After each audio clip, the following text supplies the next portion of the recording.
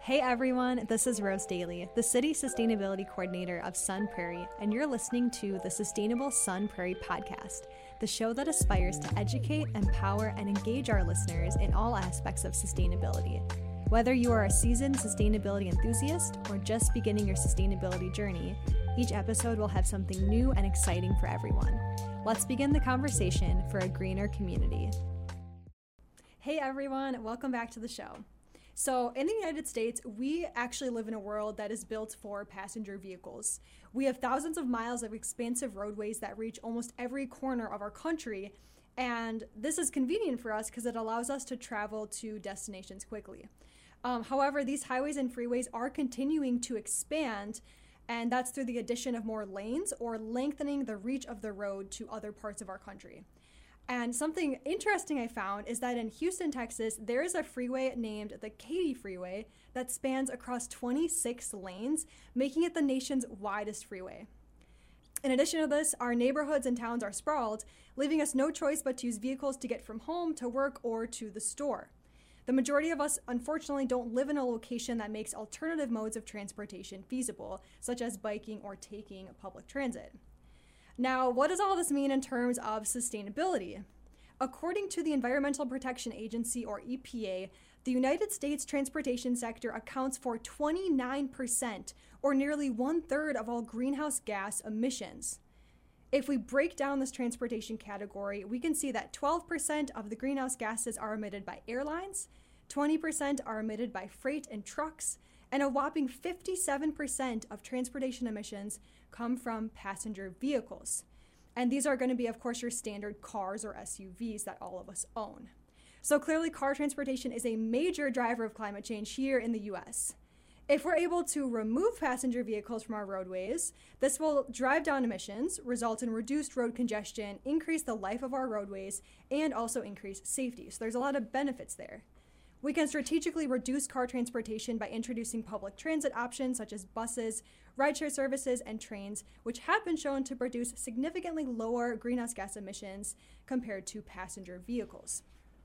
These options, of course, still allow us to get to our destination, but they're overall better for the environment.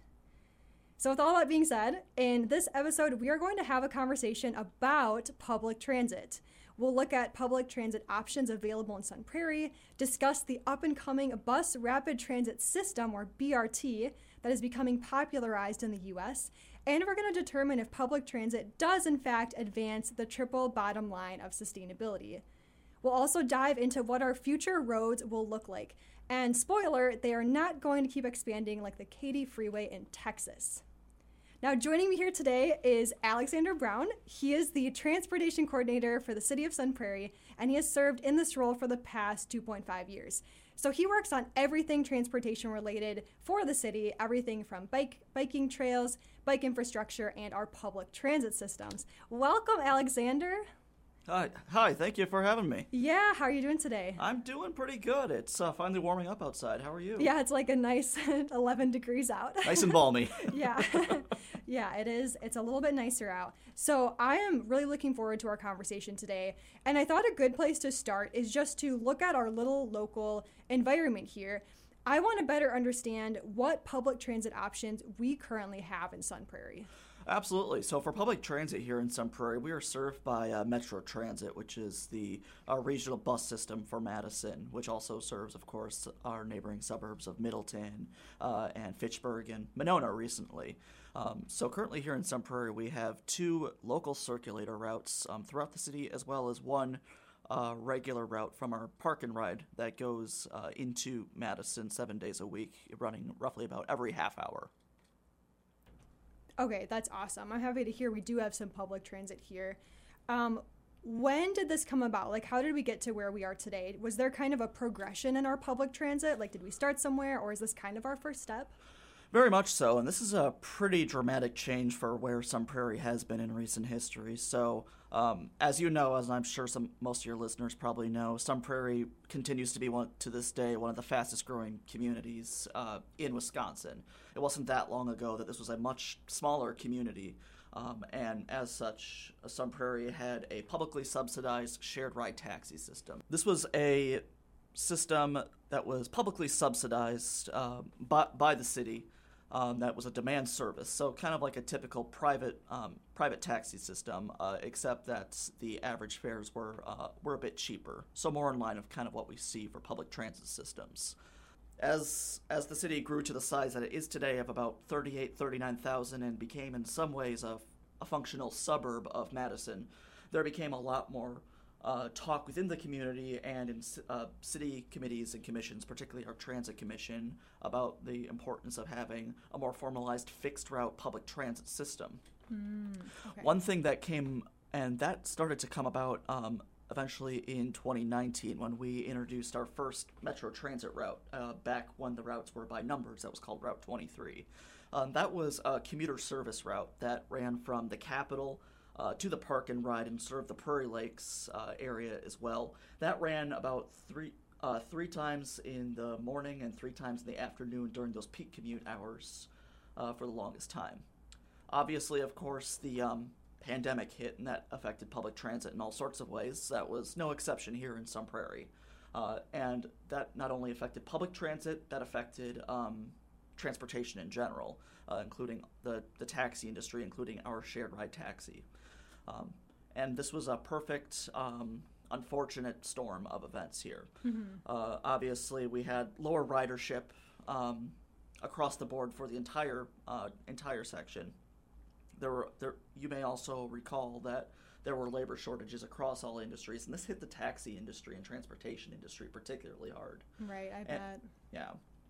And while it was already in the dialogue to start planning for local service here in Sun Prairie to kind of like what we see today with the full-time service, it became clear, and it was part of the Transit Commission's purview, that there was an added sense of urgency here as we were having multiple instances because of all these challenges of the service that we had with the shared ride taxi not being able to meet hours consistently. So whenever we have a situation where people are ordering rides and those rides are not coming or those rides cannot be unreliable, it was contingent for us to do something. So that led to, and we'll talk about this more later, but where eventually we piggybacked on to the City of Madison's redesign for their transit system and kicked off the full-time service we have today last June. Oh, okay. So we kind of had this natural progression from a taxi to a local transit system, but the pandemic catalyzed that. Exactly. That really exacerbated a lot of the problems that we saw. Okay, so it sounds like our system has been in service for about 6 months now. Can you share some information regarding ridership? Yeah, absolutely. So we get information roughly on a monthly basis from Metro Transit as to how all of our routes are doing. Certainly when this went before the city council, and obviously council asked kind of how we would determine whether or not this would be successful. One thing that is less important than an actual number is to look at the trend in ridership. Are we seeing a consistent rise from a month-to-month basis? That will be the ultimate signal to us as to whether or not this is successful. One thing I'm very happy to say is that since June 11th, consistently without fail, from month to month, ridership has been growing in a very big way. The latest numbers we happen to have right now are from November, but just between July and November, those numbers almost doubled.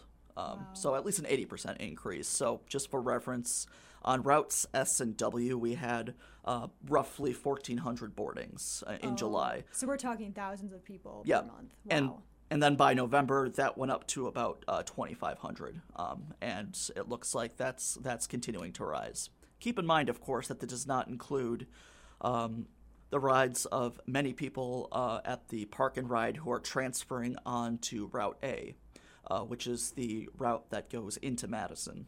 And last time we got stop-level data, that accounted for about a third of rides taken within Sun Prairie. So it's really reasonable that number to this day is really more like 3,300 or 3,400. Okay. Just doing some back-of-the-envelope math here. Gotcha. So we have like a conservative estimate, but we should anticipate higher numbers. Exactly. And of course, this does not account for people transferring in the bus, for example, when they're coming into Madison and staying on the bus to go into Sun Prairie. Those numbers aren't counted as well. Okay. I see. So the numbers we have here are really the most conservative estimate, but the reality is that it's significantly higher. Okay, that's awesome. Because I was curious myself if it was hundreds of people or thousands of people, but to me it sounds like our transit system is pretty successful. Do you anticipate the trends ever plateauing or becoming more stable than the continuing increase? There probably will be a certain level of plateauing, and certainly part of what's going on here, and this was kind of shown from Metro Transit and generally transit system experiences from introducing transit to a new area, is that takes roughly 2 years, not to a digit, but roughly 2 years for those numbers to be really baked in. And that's partly because people are familiarizing themselves with the route. Obviously, a lot of my day-to-day work is still just helping to get Sun Prairie familiar with taking the bus. Some of those questions about, how do I get on the bus? How do I wait for the bus?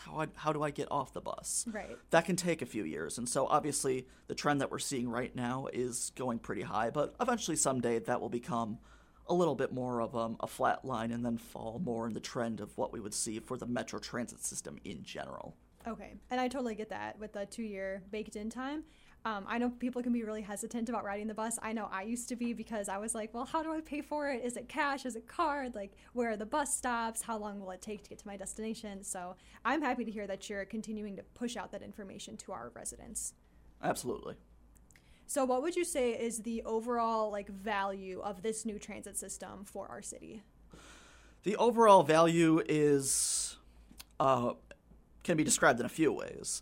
For one, and I think really the biggest one, is that this is really the first time that here in Sun Prairie that we've had a 7-day-a-week option for any sort of utilitarian or commute travel other than single occupancy vehicle that's in any way realistic. Okay. Our shared ride taxi system, when it existed, did have some special shuttles that went out to East Town Mall, but that's about it. And this is something that kind of happens every half hour, 7 days a week.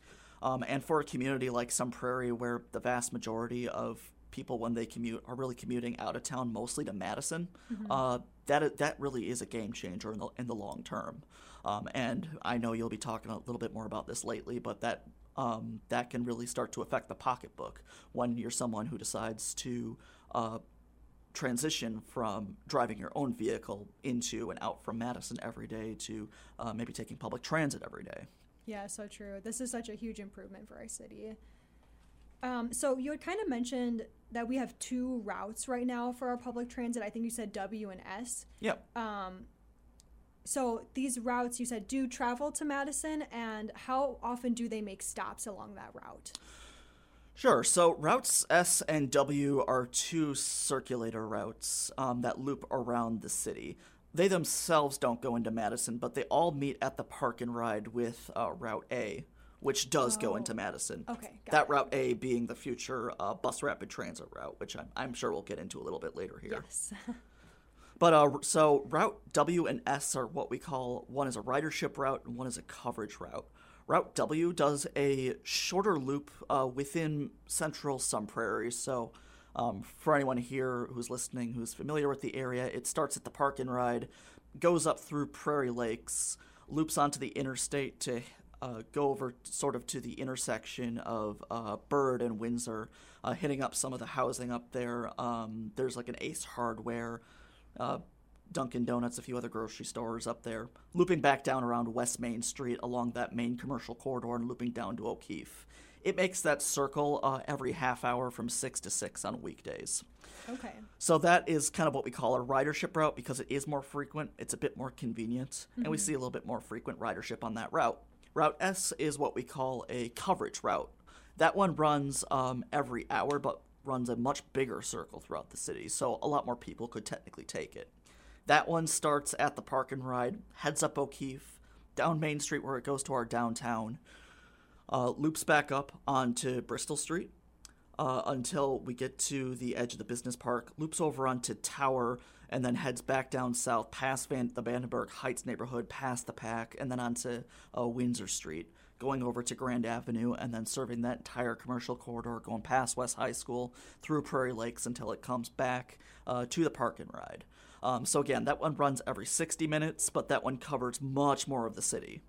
Okay, wow. You have the whole route memorized. I love that. For anyone who's not from Sun Prairie, feel free to jump into a map and you can try to trace the route yourselves. Otherwise, I think we do have maps available, right, on our website? We do. Okay. Absolutely. And just a little plug for anyone who is interested in riding the bus. There are two ways in which you can plot what your potential route would look like. You can either go into Google Maps and just pull up directions, just like you would for your car, but you press the little bus icon, and you can get it done that way. Metro Transit also encourages people to use the Transit app. It's literally an app in the App Store just called Transit, which works in a similar way too, and that has real-time tracking information in case we're running into some issues like we had in the past week where icy roads might cause traffic delays, so that you're not sitting there wondering where the bus is. You know exactly when it will come and exactly when it will get you to your destination. Okay, that's awesome. It sounds like we just have a ton of information available to make this really easy for people. Absolutely. I think another question I have is, what is the cost of the bus? Because that's often something else people ask about, and how do you actually pay for your pass? Absolutely. So there's a few options, but the main fare, if you're just a person walking onto the bus, is $2 a fare. And that can be paid currently, and that will change probably by the end of the year here. But currently it's either by cash or you have a bunch of different pass options that you can buy. Those can be 10 ride passes or 31-day passes, etc. And I would encourage people to visit the city website and visit our FAQs to see more about what your options there. There is $1 fare for seniors and people with disabilities to ride the bus as well. Okay, great. And I'm assuming those passes have to be bought in advance through the website? Yes, okay. At this point. Okay, awesome. At the website, or here in Sun Prairie, they can also be bought at the front desk. At City Hall, at the Public Library, where we're recording here, of course, and at the Westside Community Center. Okay, that's awesome. How about I drop the website link in the show notes so people can just easily navigate to our Metro Transit page? Perfect. Okay, sweet. So I kind of want to zoom out a little bit. We've talked about the details of the system, how people can begin riding it, where the routes go. But what would you say are the major pros and cons of this system? And are there any barriers you see to our current transit? Of course. I think the pros, and really, I think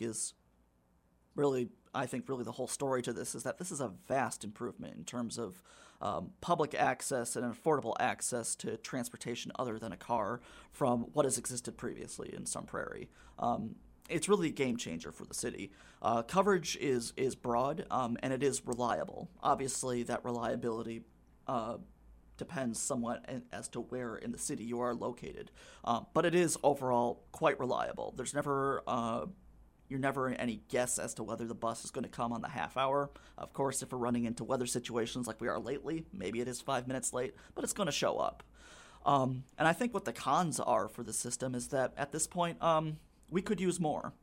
In order to make this system work seamlessly, and to make it financially feasible, this was essentially as revenue neutral an option as possible to make the switch from the shared ride taxi system that we had previously to the bus. So at this point, what we have right now is that, like I referred to earlier, depending where you are in the city, transit can be extremely reliable and extremely convenient. It's always reliable depending where you are in the city, but it's maybe not always as convenient. That is, if you're living on some of the peripheries and you just have to wait on Route S, and depending where you want to get in Madison, that could still be a long trip. Okay. And of course, another part of this is that paratransit service. And by paratransit, for listeners, what we mean too is that when we talk about Metro Transit, this is technically two services. What we're talking about, in this show for the most part, is the fixed route bus, the vehicle that we see, every day going past the bus stops. But from the Americans with Disabilities Act that was passed, Metro Transit and transit agencies across the country also have to provide door-to-door ride-share service for anyone living within 0.75 miles of those fixed route transit corridors who cannot make it to or from a bus stop of their own accord. And again, that service is really dictated by those corridors. So we would love to push that out eventually, have more fixed route service here in Sun Prairie, both just for the convenience of the fixed route service itself, but to broaden out that buffer to cover 100% of the city. So again, we are very close to that right now, but we'd like to kind of push to get that from what's essentially right now about 95, 96% coverage to 100% coverage. Okay, yeah, I was going to ask about our current percentage. Honestly, that's not bad, but I do see the value of getting to 100%. Do you think that could be fixed by adding additional routes or adjusting the routes that we have? It could. Certainly, when you're talking about modifying a route, what ultimately dictates those is time. One of the reasons why drawing these routes was so tricky is because when you want to bring service to one area, that's great, but it has to fit within a certain time domain, and it has to get back to the park and ride to transfer over to Madison in a pretty reasonable amount of time. So there can be sort of the uncomfortable question where, okay, so I'm just using this as an example. If we get closer to the business park, that's fine, but then who do we have to cut out service to in order to make that timing work? I see. So it's really a calculus there. So really, for the good of the city, it would be better for us to add more routes. Okay. So I think a good example here is we're much more new to the game here than some of our other peer suburbs like Fitchburg and Middleton. But for perspective, we put about $550,000 to $600,000 per year purely in local money to public transit. Fitchburg and Middleton are really putting something more like $1.1 million. Wow. So that's about double what we're doing for what are both smaller cities than Sun Prairie. Okay. So we have a bit more ground to cover to maybe get that comparable level of service. Yeah, sounds like we have to catch up to our neighbors. So since we're kind of talking about finances right now, I wanted to go back to talking about the financial benefit of our transit system as compared to driving a personal vehicle. Because as you had said, bus fares range from $1 to $2. They might even become cheaper if you buy that bulk pass package. So I did a little bit of digging into the financial benefit, and what I found is that according to the American Public Transportation Association's Transit Savings Report, I don't know if you've come across that, but they suggest that taking public transit instead of driving a personal vehicle can save close to $13,000 annually. And at first I was like, wait, that's way too much money because I don't think I spend that much on my car. But this includes filling up your gas tank, oil changes, maintenance, and your monthly car payment. So if you do have those payments, then that's going to add up to over $10,000 for you. Now, I do know that car costs vary significantly across our country, so I looked for Wisconsin-specific data, and I actually found that Wisconsinites, on average, are spending about $10,000 per year on their personal vehicles. And this was data that was reported by TMJ4 in 2023, so pretty relevant. So what this tells me is that there clearly are some financial benefits to taking advantage of public transit systems, but what I'm most interested in are actually the environmental benefits. Before I get into that, though, do you have any comments on the personal vehicle cost versus the transit system? Certainly, that savings is probably even more than I would have guessed off the top of my head. Yeah, I was pretty shocked as well. Certainly when looking outside, how many people are probably going to their auto shops and getting winter tires and such like that. I can see how that could add up quickly.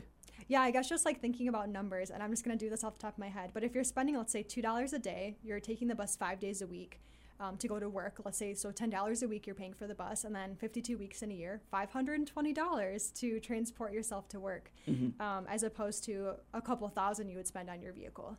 And I know we probably can't use transit for everything right now. People probably have to drive out of Dane County, or they need to get somewhere very quickly sometimes, so people are still probably going to be using personal vehicles, but there's still going to be a significant cost savings there if you can transition some of your transportation over to public transit. Certainly.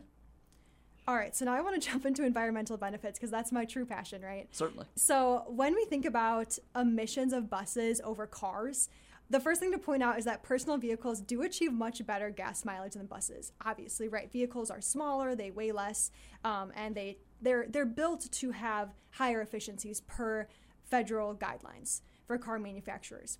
Now, in terms of real numbers, we're talking about the average personal vehicle achieving approximately 21 miles per gallon, whereas a bus might achieve 3 to 4 miles per gallon. They're also making probably more frequent stops than vehicles would, but of course that depends on where you are within the city. Now, I think what's important to point out, though, is that even though buses have worse gas mileage, they're able to carry many more people, of course, than just a passenger vehicle.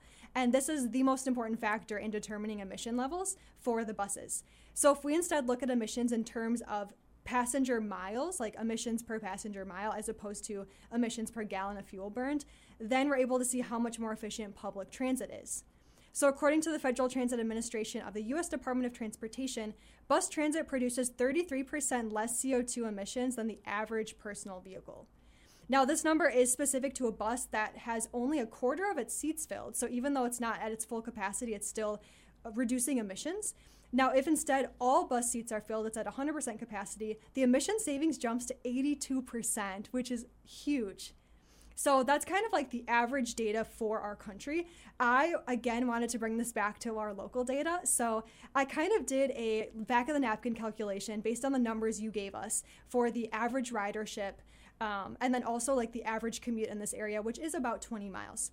So based on all of that, I pulled some data from the National Transit Database so I could look at efficiency of our buses, and I determined that our public transit system releases 36% less emissions than if the individuals who rode that bus instead drove a personal vehicle. So I think this tells us that our numbers are very close to the national average. And again, if we are able to see full capacity in our buses or our transit systems, then we will see that number jump up significantly. I would imagine so, and probably even more so because, as you might know, Metro Transit is making the move to make its fleet all electric, and quite a bit of its fleet already right now is electric. So I imagine that number would go up significantly once they make that jump. Oh, definitely. I'm excited to see what those numbers are. Like, would we like surpass 90% for a full capacity electric bus? That would be so cool. That would be amazing. So stay tuned, everyone. We'll have an episode on that later on. All right. So you just mentioned electric buses. And I know there's like this new system called Bus Rapid Transit, or BRT. Yes. That has kind of like, it's becoming so popular. And I was really digging into this, and BRT is like the coolest thing ever. And like, I mean, you work in transportation every day. I don't. So when I saw this, I was like, well, what? We need to get BRT here in Sun Prairie. But for anyone listening who doesn't know what BRT is, could you kind of fill us in on like what it is, how does it work, and how is it different from like a traditional bus? Sure, absolutely. And I think maybe common misconception that we have here in Sun Prairie, and a question I get a lot is, well, wait, we have service to Madison. Isn't Bus Rapid Transit already here? Well, no, it's not. What we have right now and what exists across Madison is just a typical bus system, which of course are those typical 40-foot buses that follow a fixed route, and they stop and pick up people roughly every quarter mile or less wherever there happens to be a bus stop. What we have here with Bus Rapid Transit is a fundamentally different form of public transportation. The best way to think of this is that this is really light rail that you see in a bigger city, but without the rail. This happens to be the largest grant project that Madison has done in its entire history, and it's not. Wow. And frankly, very little of that money is actually going to the large 60-foot buses. Why it is so important is because the major roads in Madison, like East Wash and Mineral Point and University, those are all being reconfigured to have special transit signals and special transit lanes, so that when a bus, for example, is going through rush hour, it has a different signal than the rest of traffic does. So there'll be instances where traffic is at a red light, but a bus will continue to go through its own lane, through that green light. So whereas a bus right now driving the same route as a car is probably going a bit slower because it has to stop and pick up people and such, this is actually competitive with a car driving at the same route. So in terms of your commute time, this is a real game changer. Mm-hmm. For example, these buses are 60 foot long as opposed to 40, and they're articulated. So kind of what people might think of, for lack of other ways to say, those like bendy buses that you see in bigger cities, right, like the Twin Cities and Chicago and such. That's something that's going to be existing here as well. So again, these are buses that are able to bypass traffic and really operate as its own form of transportation. And the exciting thing is that it begins here at its eastern terminus at Sun Prairie. Okay, so we're going to have this soon, and we're talking bigger buses, possibly electric, designated lanes, definitely electric, able to reach destinations possibly quicker than our personal vehicles. This is huge, because I know a big reason why some people won't take the bus. They'll say, oh, I totally would take the bus, but it's going to increase my commute time by 20 minutes. And then that's like what turns them away from it, because we're kind of driven by convenience in this society. So I think this is huge, and I'm so happy this is coming to Sun Prairie. So a question for you is, in Madison, I've actually seen some bus stops that appear to be out of place, like in the median, as opposed to traditionally on the side of the road, like where the sidewalk is. Are those for BRT? They are for BRT. Yeah, and thank you for asking that. We get that a lot. So BRT stops are roughly about every half mile. Again, these stops are somewhat less frequent to help make the service rapid. And these stations, they have roofs on them. They have heated concrete, obviously, to an extent, so that you can be in a sheltered environment and not have to stand in the snow. And you can even purchase passes at the station. There'll be those kiosks there where people can do that before boarding the bus. Now, like a common question I think that you're alluding to is like, well, why are some of these stops in the road? Are people going to have to, walk into East Wash to get on the bus? Well, no, these buses have doors on both sides. Oh, okay. And sometimes to make room for these stations. So, like, for example, a few places on East Washington Avenue, there's just really isn't space to build that type of station with all those amenities on the side of the road. And where that space exists in the median, where currently some of those garden plantings and concrete exists, there's room there to put those stations. So that works perfectly seamlessly in a whole litany of other cities where bus rapid transit already exists. So that's not some sort of experiment. That's a proven measure that exists that we're just transferring here to the Madison area. Okay, got it. This is sounding more and more like a subway station or like light rail, like you said, where you have those stops on both sides of the track or the lane. It functionally works the same way as light rail. It's just a different kind of infrastructure. So, Alexander, I've been so interested in BRT, and I guess like my big question was, I was like, okay, how are these buses able to travel faster than cars or get to a destination quicker? So I was like really digging into this because I wanted to understand how it worked. And I did some digging and I found that there's actually communication that occurs between the buses and the traffic signals, which is why they're able to pass through intersections when a vehicle might be stopped. So I found that there's both a passive option and an active option when you're implementing BRT with the traffic signals. And what I found is that if you choose to implement the passive option, it doesn't solely benefit the transit line, but rather it improves the traffic flow for all vehicles on the route. So what it will do is it will create like a green wave of just like continuous green lights so that the BRT can keep traveling through those without stopping. And of course, vehicles will be able to as well. That's the passive option. And honestly, like even just this basic passive option, it sounds great to me because where I grew up in Detroit, there's this famous highway called Woodward.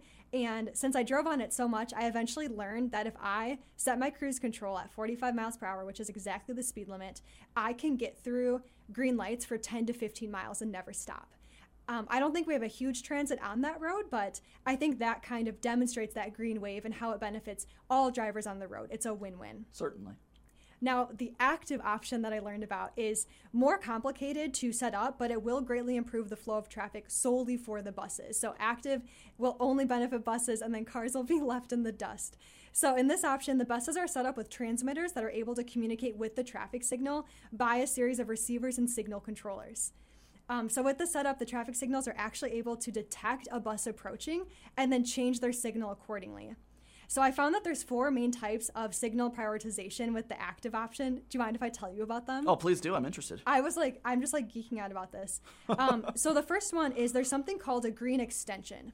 So if a traffic signal is green and it detects that a bus is approaching, it will actually extend the green light long enough so the bus can pass through the intersection. Now, if the traffic signal is red, but it senses a bus approaching, it will shorten the red light so that the signal is green by the time the bus arrives. That second option is called early green. So again, prioritizing the bus. Another common signal for BRT is an early red. So if a transit vehicle is approaching an intersection, but it is too far away to make the current green light, even with an extension, the signal will switch to red early to ensure that it will be green again once the bus reaches the intersection. So that's those are the 3 main ones I found. And then the last one is just about setting up the phases of the traffic signals differently. So for example, let's say the light typically is green, and then after the green light, it has a green left turn. It might actually rearrange the signals if it would benefit the bus. So if the bus is approaching and it's going to turn left, it will actually show the green arrow first before showing the green light for continuing forward. So it can rearrange signals. So I thought, yeah, I was super fascinated with this. I totally geeked out. And I'm recalling that there was a traffic class offered at my university, and I wish I would have taken it because I'm sure they cover this and a plethora of other information in it. So I'm sad I didn't sign up for it. Did you happen to take a traffic class? I'm assuming you probably did. I did. We had to go over into the engineering school for that a bit, so not as much as I'd like to think, but yes, I did. Oh, I love that. So, what I love about BRT and its communication with the traffic signals is that if you're in a personal vehicle, your commute will actually be dictated by the location of the transit vehicles. Because then you might be getting red lights, so it's more convenient for the bus. You know what I mean? Mm-hmm. And honestly, like, this is how it should be. I think the public transit should be receiving priority, because if we give priority to the more sustainable option and we make it the most convenient option, then we will have more people on board with public transit. Absolutely. So what would you say are some of the main benefits to the triple bottom line of sustainability? So society, environment, and economy. What are the benefits of BRT in terms of those three pillars? Oh, absolutely. So in terms of society and economy, I think we talked a little previously in this episode sort of about economy, sort of about what the savings you can get with transit. Yeah. Well, it's like that, but even more exaggerated with bus rapid transit in terms of your commute time, because it is competitive with a car in terms of its timing. I know one study, since I got asked by at least one alder this in the question, just sort of like, how does this really affect ridership? Back when Minneapolis introduced bus rapid transit back in its day, ridership jumped pretty substantially by about 33% based on what the line was right there, which is a really big jump. Yeah, in that's terms huge. In terms of when you're talking about a city like Minneapolis. Now, Madison, for a city of its size, really punches above its weight in terms of its ridership along those main lines. Mm-hmm. So I think we'll see really something like that when that takes off here, and in terms of the pocketbook, that will translate to to people's commute times, and their savings. Certainly when we're talking about, how the transit system works here in Sun Prairie with our local buses meeting with the bus rapid transit at the park and ride, there is that real opportunity too for people to, even meet them halfway. You don't necessarily have to take public transit the entire way from your house to downtown. You can, park your car at the park and ride and treat that as a transfer center. You can park your car there for free. Get on the bus and then not have to worry about where you're going to park your car in downtown Madison, which is, I'm not saying anything controversial here when I say it is incredibly expensive, especially if you're working at like the university or something like that. In terms of sustainability, when you have that many more people riding the bus, that's that many more cars not on the road. Mm-hmm. That's that many cars, not in traffic as well. Another way in which you can transfer your modes is also by bicycle, too. So if you want to be able to incorporate biking into your commute, but you're just getting into it, that biking from Sun Prairie to Madison, that's a tall order to do every day. Yeah. But biking from from your home in Sun Prairie to the park and ride, and then putting your bike on the bus, that is a much more doable feat. Oh, definitely. On our current transit system, can you bring a bike on board? Yes. Okay. Well, not strictly on board. Each bus has pull-down bike racks on the front of the bus that can fit 2 bicycles each. But functionally, yes. Gotcha. That capacity will be expanded with bus rapid transit, though. Okay, awesome. Including bike racks at the stations themselves, if that's more appropriate for your situation. Okay, yeah, I was actually going to ask about that. So you mentioned that kind of our contact point with BRT is going to be our park and ride station. So what type of infrastructure changes can we expect to see at our park and ride as we prepare for BRT? Absolutely. So right now there is some construction going on down there, and if people are wondering what that is, well, what that is we're building. We're treating that more as more of a transfer center. So there will be restrooms for the drivers there. Of course, there will also be an electric charging station for the bus. The bus rapid transit buses, by the way, are all electric. So that will be a charging station for the bus there at some point. Okay. Now in the longer term, and it will be a separate project, but kind of one of these quote-unquote good problems that we've run into is that ever since transit took off in Sun Prairie, usage at the park and ride has really gone up. Oh, and it's great. become clear to us that we might, reach capacity one of these days in terms of there. So maybe an expansion of the park and ride will be in order at some point, certainly within the next 5 to 10 years. Okay, I would love to see it. I love when we have like good problems like that in terms of sustainability. Exactly. So can you fill us in a little bit more on the City of Madison's BRT plans, because we're being tied into their routes. They're kind of leading this initiative. So currently the route that the BRT runs exists right now, and you can get there on Sun Prairie. It's the current Madison Route A, and that begins at the Park and Ride and heads down East Washington Avenue until it gets to the square, then heads through the university, heads down Whitney Way, and then down Mineral Point, where it ends on the west side of town, over by Junction Road, so somewhat past West Town Mall. Those stations will be spaced apart every half mile, and this system is going to be launching in less than a year. So Metro is we don't know an exact date yet, but it's going to be late 2024.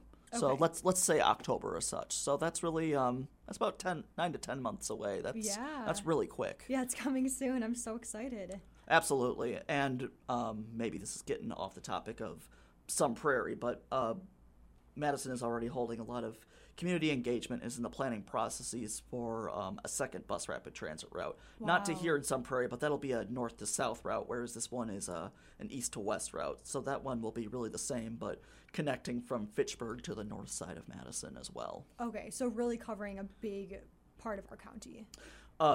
Certainly of the Madison area, yes. Okay, that's awesome.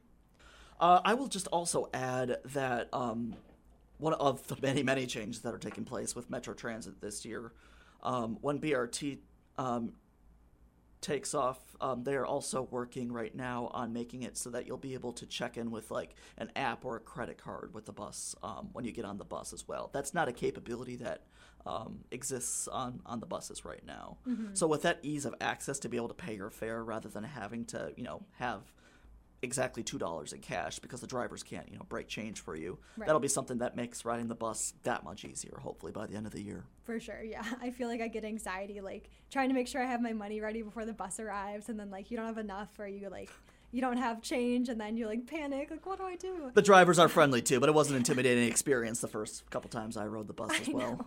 I feel you. So this is going to solve so many problems we currently have with transit. Exactly.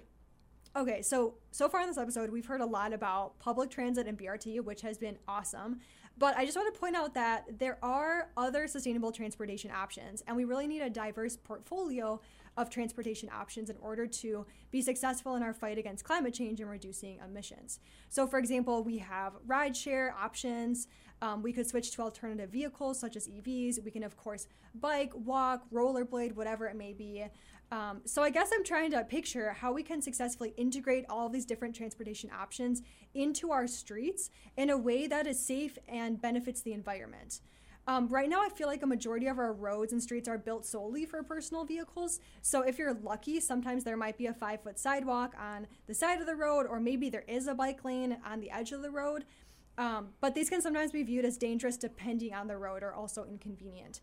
So can you maybe help us understand what the roads of the future will look like and how we can successfully integrate all of these diverse forms of transportation? Absolutely. Certainly within transportation dialogue nationally and really internationally at this point is to move to a mode of streets of what we call complete streets. Okay. And complete street, really that really takes from the old school way of thinking, which is just, looking at the road and moving traffic and accommodating traffic flow, to really looking at the entire public right-of-way of the road and talk about all users and how the road can talk about all users. And again, that does include cars. That's not saying we're not thinking about cars or freight, because that is important.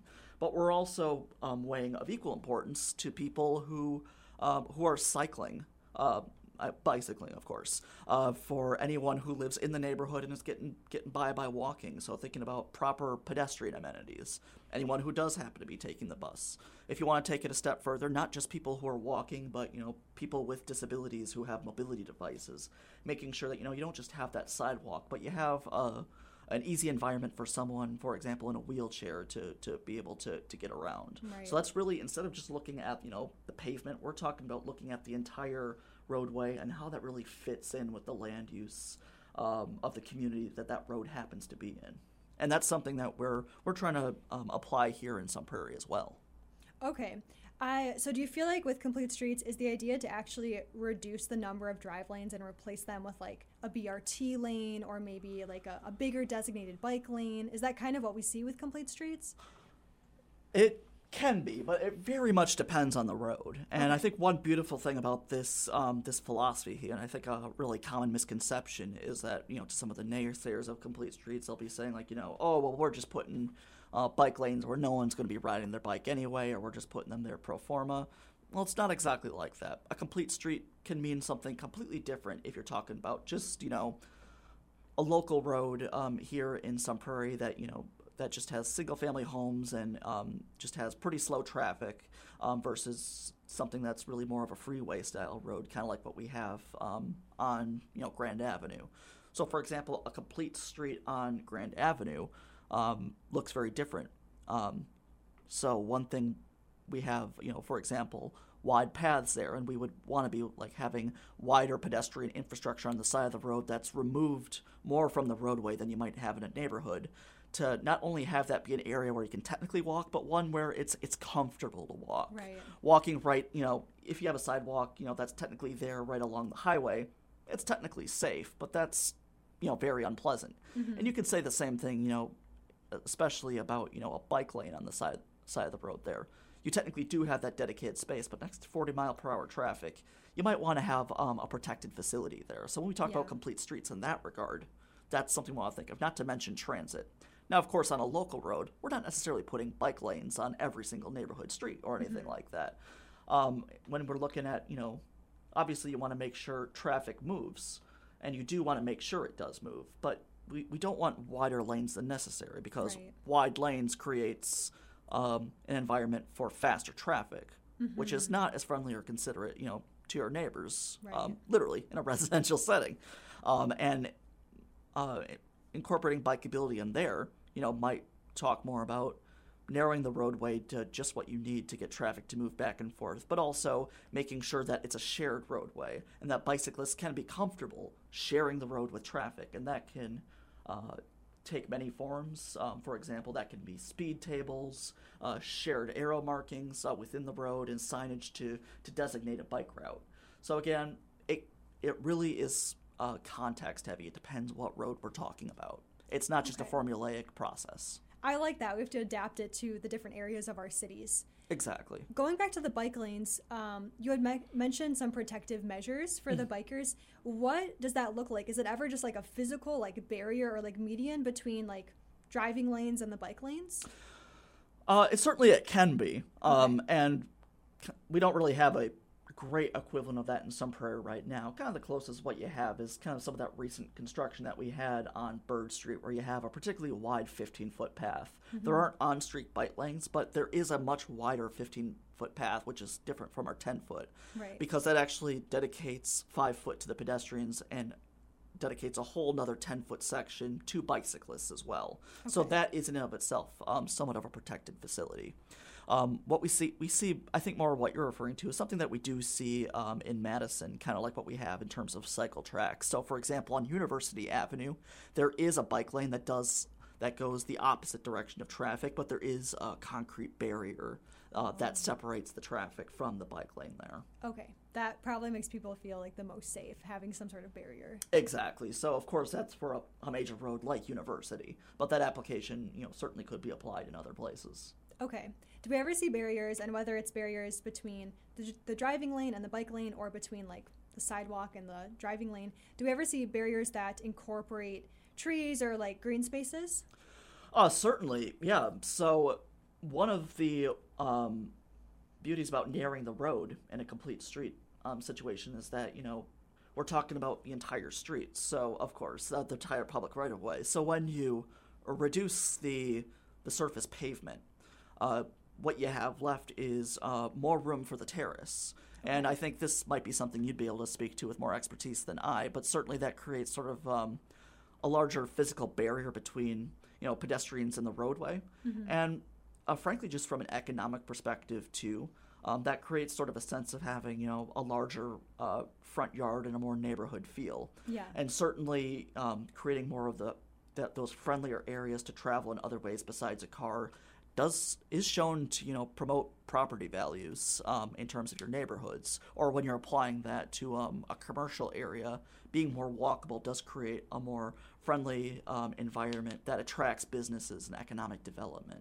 So it's really isn't just a transportation benefit, it's a community-wide benefit as well. Yeah, the triple bottom line. Exactly. I guess speaking of that, since we are talking about benefits, could you fill us in on any other benefits you see to the complete streets? Oh, absolutely. I mean, for one, of course, is I think where I sort of got ahead of myself on this question here, right, where we mentioned that, that these complete streets that incorporate all users are shown in the long run to boost property values, to make for more attractive, livable neighborhoods and economic development. But also from a more utilitarian perspective, too, they're also cheaper. So the old school way of thinking is to prioritize traffic flow, which often creates, sometimes unnecessary parking lanes where they're not necessary and wider travel lanes than are necessary. That creates for wider pavement, and pavement is expensive. Pavement is really expensive, not just to build, but to maintain over its entire life cycle.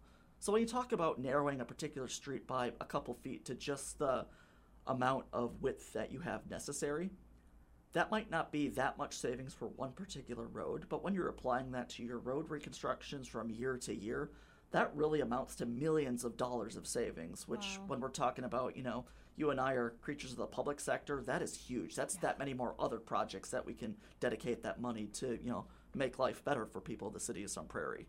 There's also, of course, those sustainability benefits, too, where you have that much more green space that are, of course, better for the environment and makes more rooms for tree plantings and such, although I imagine you probably have even more technical expertise you can weigh on that part as well. But it's certainly more environmentally friendly in that regard. Right, definitely. And I'll get to that in a minute, but I wanted to comment on the fact that, the cost of concrete and building these roads. So I also think that when we're removing more cars off the street, meaning that more people are biking, walking, or taking a BRT system or public transit, then our roads are actually going to last longer because they won't have as much wear and tear on them. So I think that's another big benefit if you're looking at long-term savings for cities to implement complete streets. Absolutely. We are very heavily focused right now on Vision Zero in the city of Sun Prairie. So Vision Zero meaning 0 deaths or serious injuries as a result of traffic crashes as a goal. And one of the most effective ways to achieve that is through complete streets. So that is really just there is a lot of research that just shows that narrowing a traffic lane, for example, from 11 feet to 10 feet, so just 1 foot, nothing that dramatic, really slows traffic in such a dramatic way where, if the really unfortunate thing happens where a car collides with a person and causes an injury, that 3 or 4 mile per hour difference that car is going might mean life and death for somebody. And of course, we've had some very unfortunate instances of pedestrian deaths here in Sun Prairie. So honestly, even just saving 1 or 2 lives is worth it, if nothing else. Yeah, definitely. So I did want to move into the environmental benefits. Again, I really took a deep dive into this because I'm so interested in how complete streets can help us achieve a greener future. And one of the first benefits I came across is a big reduction in the heat island effect. So for those who aren't familiar with this, when you have a big concentrated amount of asphalt or concrete, such as on our traditional streets where you just have a wide road followed by sidewalks on either side, you're actually going to experience the heat island effect. So the concrete and the asphalt will actually absorb a lot of the heat coming from the sun, and it could raise the temperature of that local area by up to 7 degrees Fahrenheit, just from that absorption and the heat coming off the pavement. So I'm sure on really hot days, if we're out on a blacktop somewhere, we can feel that heat, especially in parking lots. That is the heat island effect. So the heat island effect can result in compromised human health and comfort, and also increased air pollution levels because of those higher temperatures. Now, with complete streets, there's typically a prioritization for green spaces and trees, like you had mentioned, and trees actually directly combat the heat island effect because they provide shade to surfaces, they deflect the sun's radiation, and they release moisture into the local atmosphere, all of which help to keep the temperature lower. So this is one huge benefit of complete streets that I read into. But also related to this, of course, when you have trees and other plants incorporated into your streets, you'll have automatic carbon sequestration, which will help to pull CO2 out of the atmosphere and reduce those local emission levels. And then these green spaces could also become habitat space for our little local animals. And if you do include special plants, you could actually create a habitat for pollinators as well. So we're talking native flowering plants that our local bees can visit. So I think based on all of that and then our discussion of like safety benefits and economic benefits, I truly believe that complete streets do help to advance the triple bottom line of sustainability. Certainly. So you had talked about how we have some complete streets here in Sun Prairie. Are there plans currently to add more complete streets? Certainly. And certainly ever since we completed our active transportation plan, it's really solidified within our city plans that every year whether we're repaving streets or reconstructing streets, it is within the city processes to figure out how can we make these streets complete. As a matter of form, are we making sure that bicyclists can get through, / figuring out the best way that they can be accommodated. Same for pedestrians, while also making sure, of course, that cars can get through and that parking is provided, but being done in a way that is safe, both for the driver, and for residents and for other users besides single occupancy vehicles. And certainly some projects, that happen to be coming up even just in the next year for road reconstruction projects. So, for example, O'Keefe Avenue is being resurfaced next year, and that's being done in a bit more of a complete streets way. And this really goes to show that this doesn't really have to be that heavy-handed an option. So anyone here in Sun Prairie knows that O'Keefe Avenue is very, very wide. As you get to heading north here toward the media center, what currently exists right now are two 14-foot travel lanes for a 25-mile-per-hour road in the roadway, which is excessive for a neighborhood street. A relatively small touch that we're able to do to make this complete is just to get those two lanes down to 11 foot and put on a 6-foot bike lane, which is a very healthy length for a bike lane. Not to mention that we'll be extending the path north, going all the way to Linnerud Drive. And speaking of Linnerud, right out here too, we're also narrowing that roadway to incorporate on-street bike lanes as well, and to improve the pedestrian crossings there as well. Because right now what exists is, while there is technically sidewalk, we don't really have anything in the way of mid-block crossings and such. Okay. We're incorporating that, so just out here where residents can comfortably walk and cross from Sheehan Park to the public library to the aquatic center, and all that. So that's just a couple examples, and we're going to be doing that on from a year-to-year basis. Obviously, depending on the street, it's all going to look different. Okay, that makes sense. And I feel like sometimes these upgrades of our streets to complete streets aren't too difficult. That's kind of what it sounds like. If it means shortening a lane, that's kind of striping work, right? Mm-hmm. And then adding a bike lane is also striping work. It could be that simple sometimes. Exactly. And for a more involved project, like with Vandenberg Street, the street's just in very bad condition. It has to be entirely reconstructed. It's going to be narrowed. Mm-hmm. There's going to be more green space. There's going to be less pavement. So it's going to be less expensive to maintain in the long run. Right. And not to mention a common drawback as well. Won't that be hard for snowplows? Well, when you create those wider terraces, it also creates more space for snow storage. So anyone who's driving on city streets right now might know that some of that snow is spilling out into the roads a little bit. Mm-hmm. So that plays that additional role here in a northern climate as well. All right. Alexander, is there anything else you would like to add? I think we're approaching the end of the episode. Oh, I don't think so. I'm sure there's going to be a lot more coming down the line here. I'm just excited to see what 2024 holds. All right, we'll have you back in the future. We'll talk about, at that point, we'll have more complete streets. We'll have BRT in place. We'll have electric buses. So we'll be excited to talk about that in the future. But thank you so much for being on the show today. It was a delight chatting with you. Absolutely. I really enjoyed this. Thank you, Rose. Yeah, thank you. All right, bye, everyone. Thank you for listening to Sustainable Sun Prairie with your host, Rose Daly. I hope you enjoyed this episode and uncovered something new about sustainability. As always, you can subscribe to our podcast and listen anytime on Spotify, Apple Podcast, Google Podcast, and you can listen live on 103.5 FM The Sun, WLSP-LP, and on demand on the Sun Prairie Media Center app.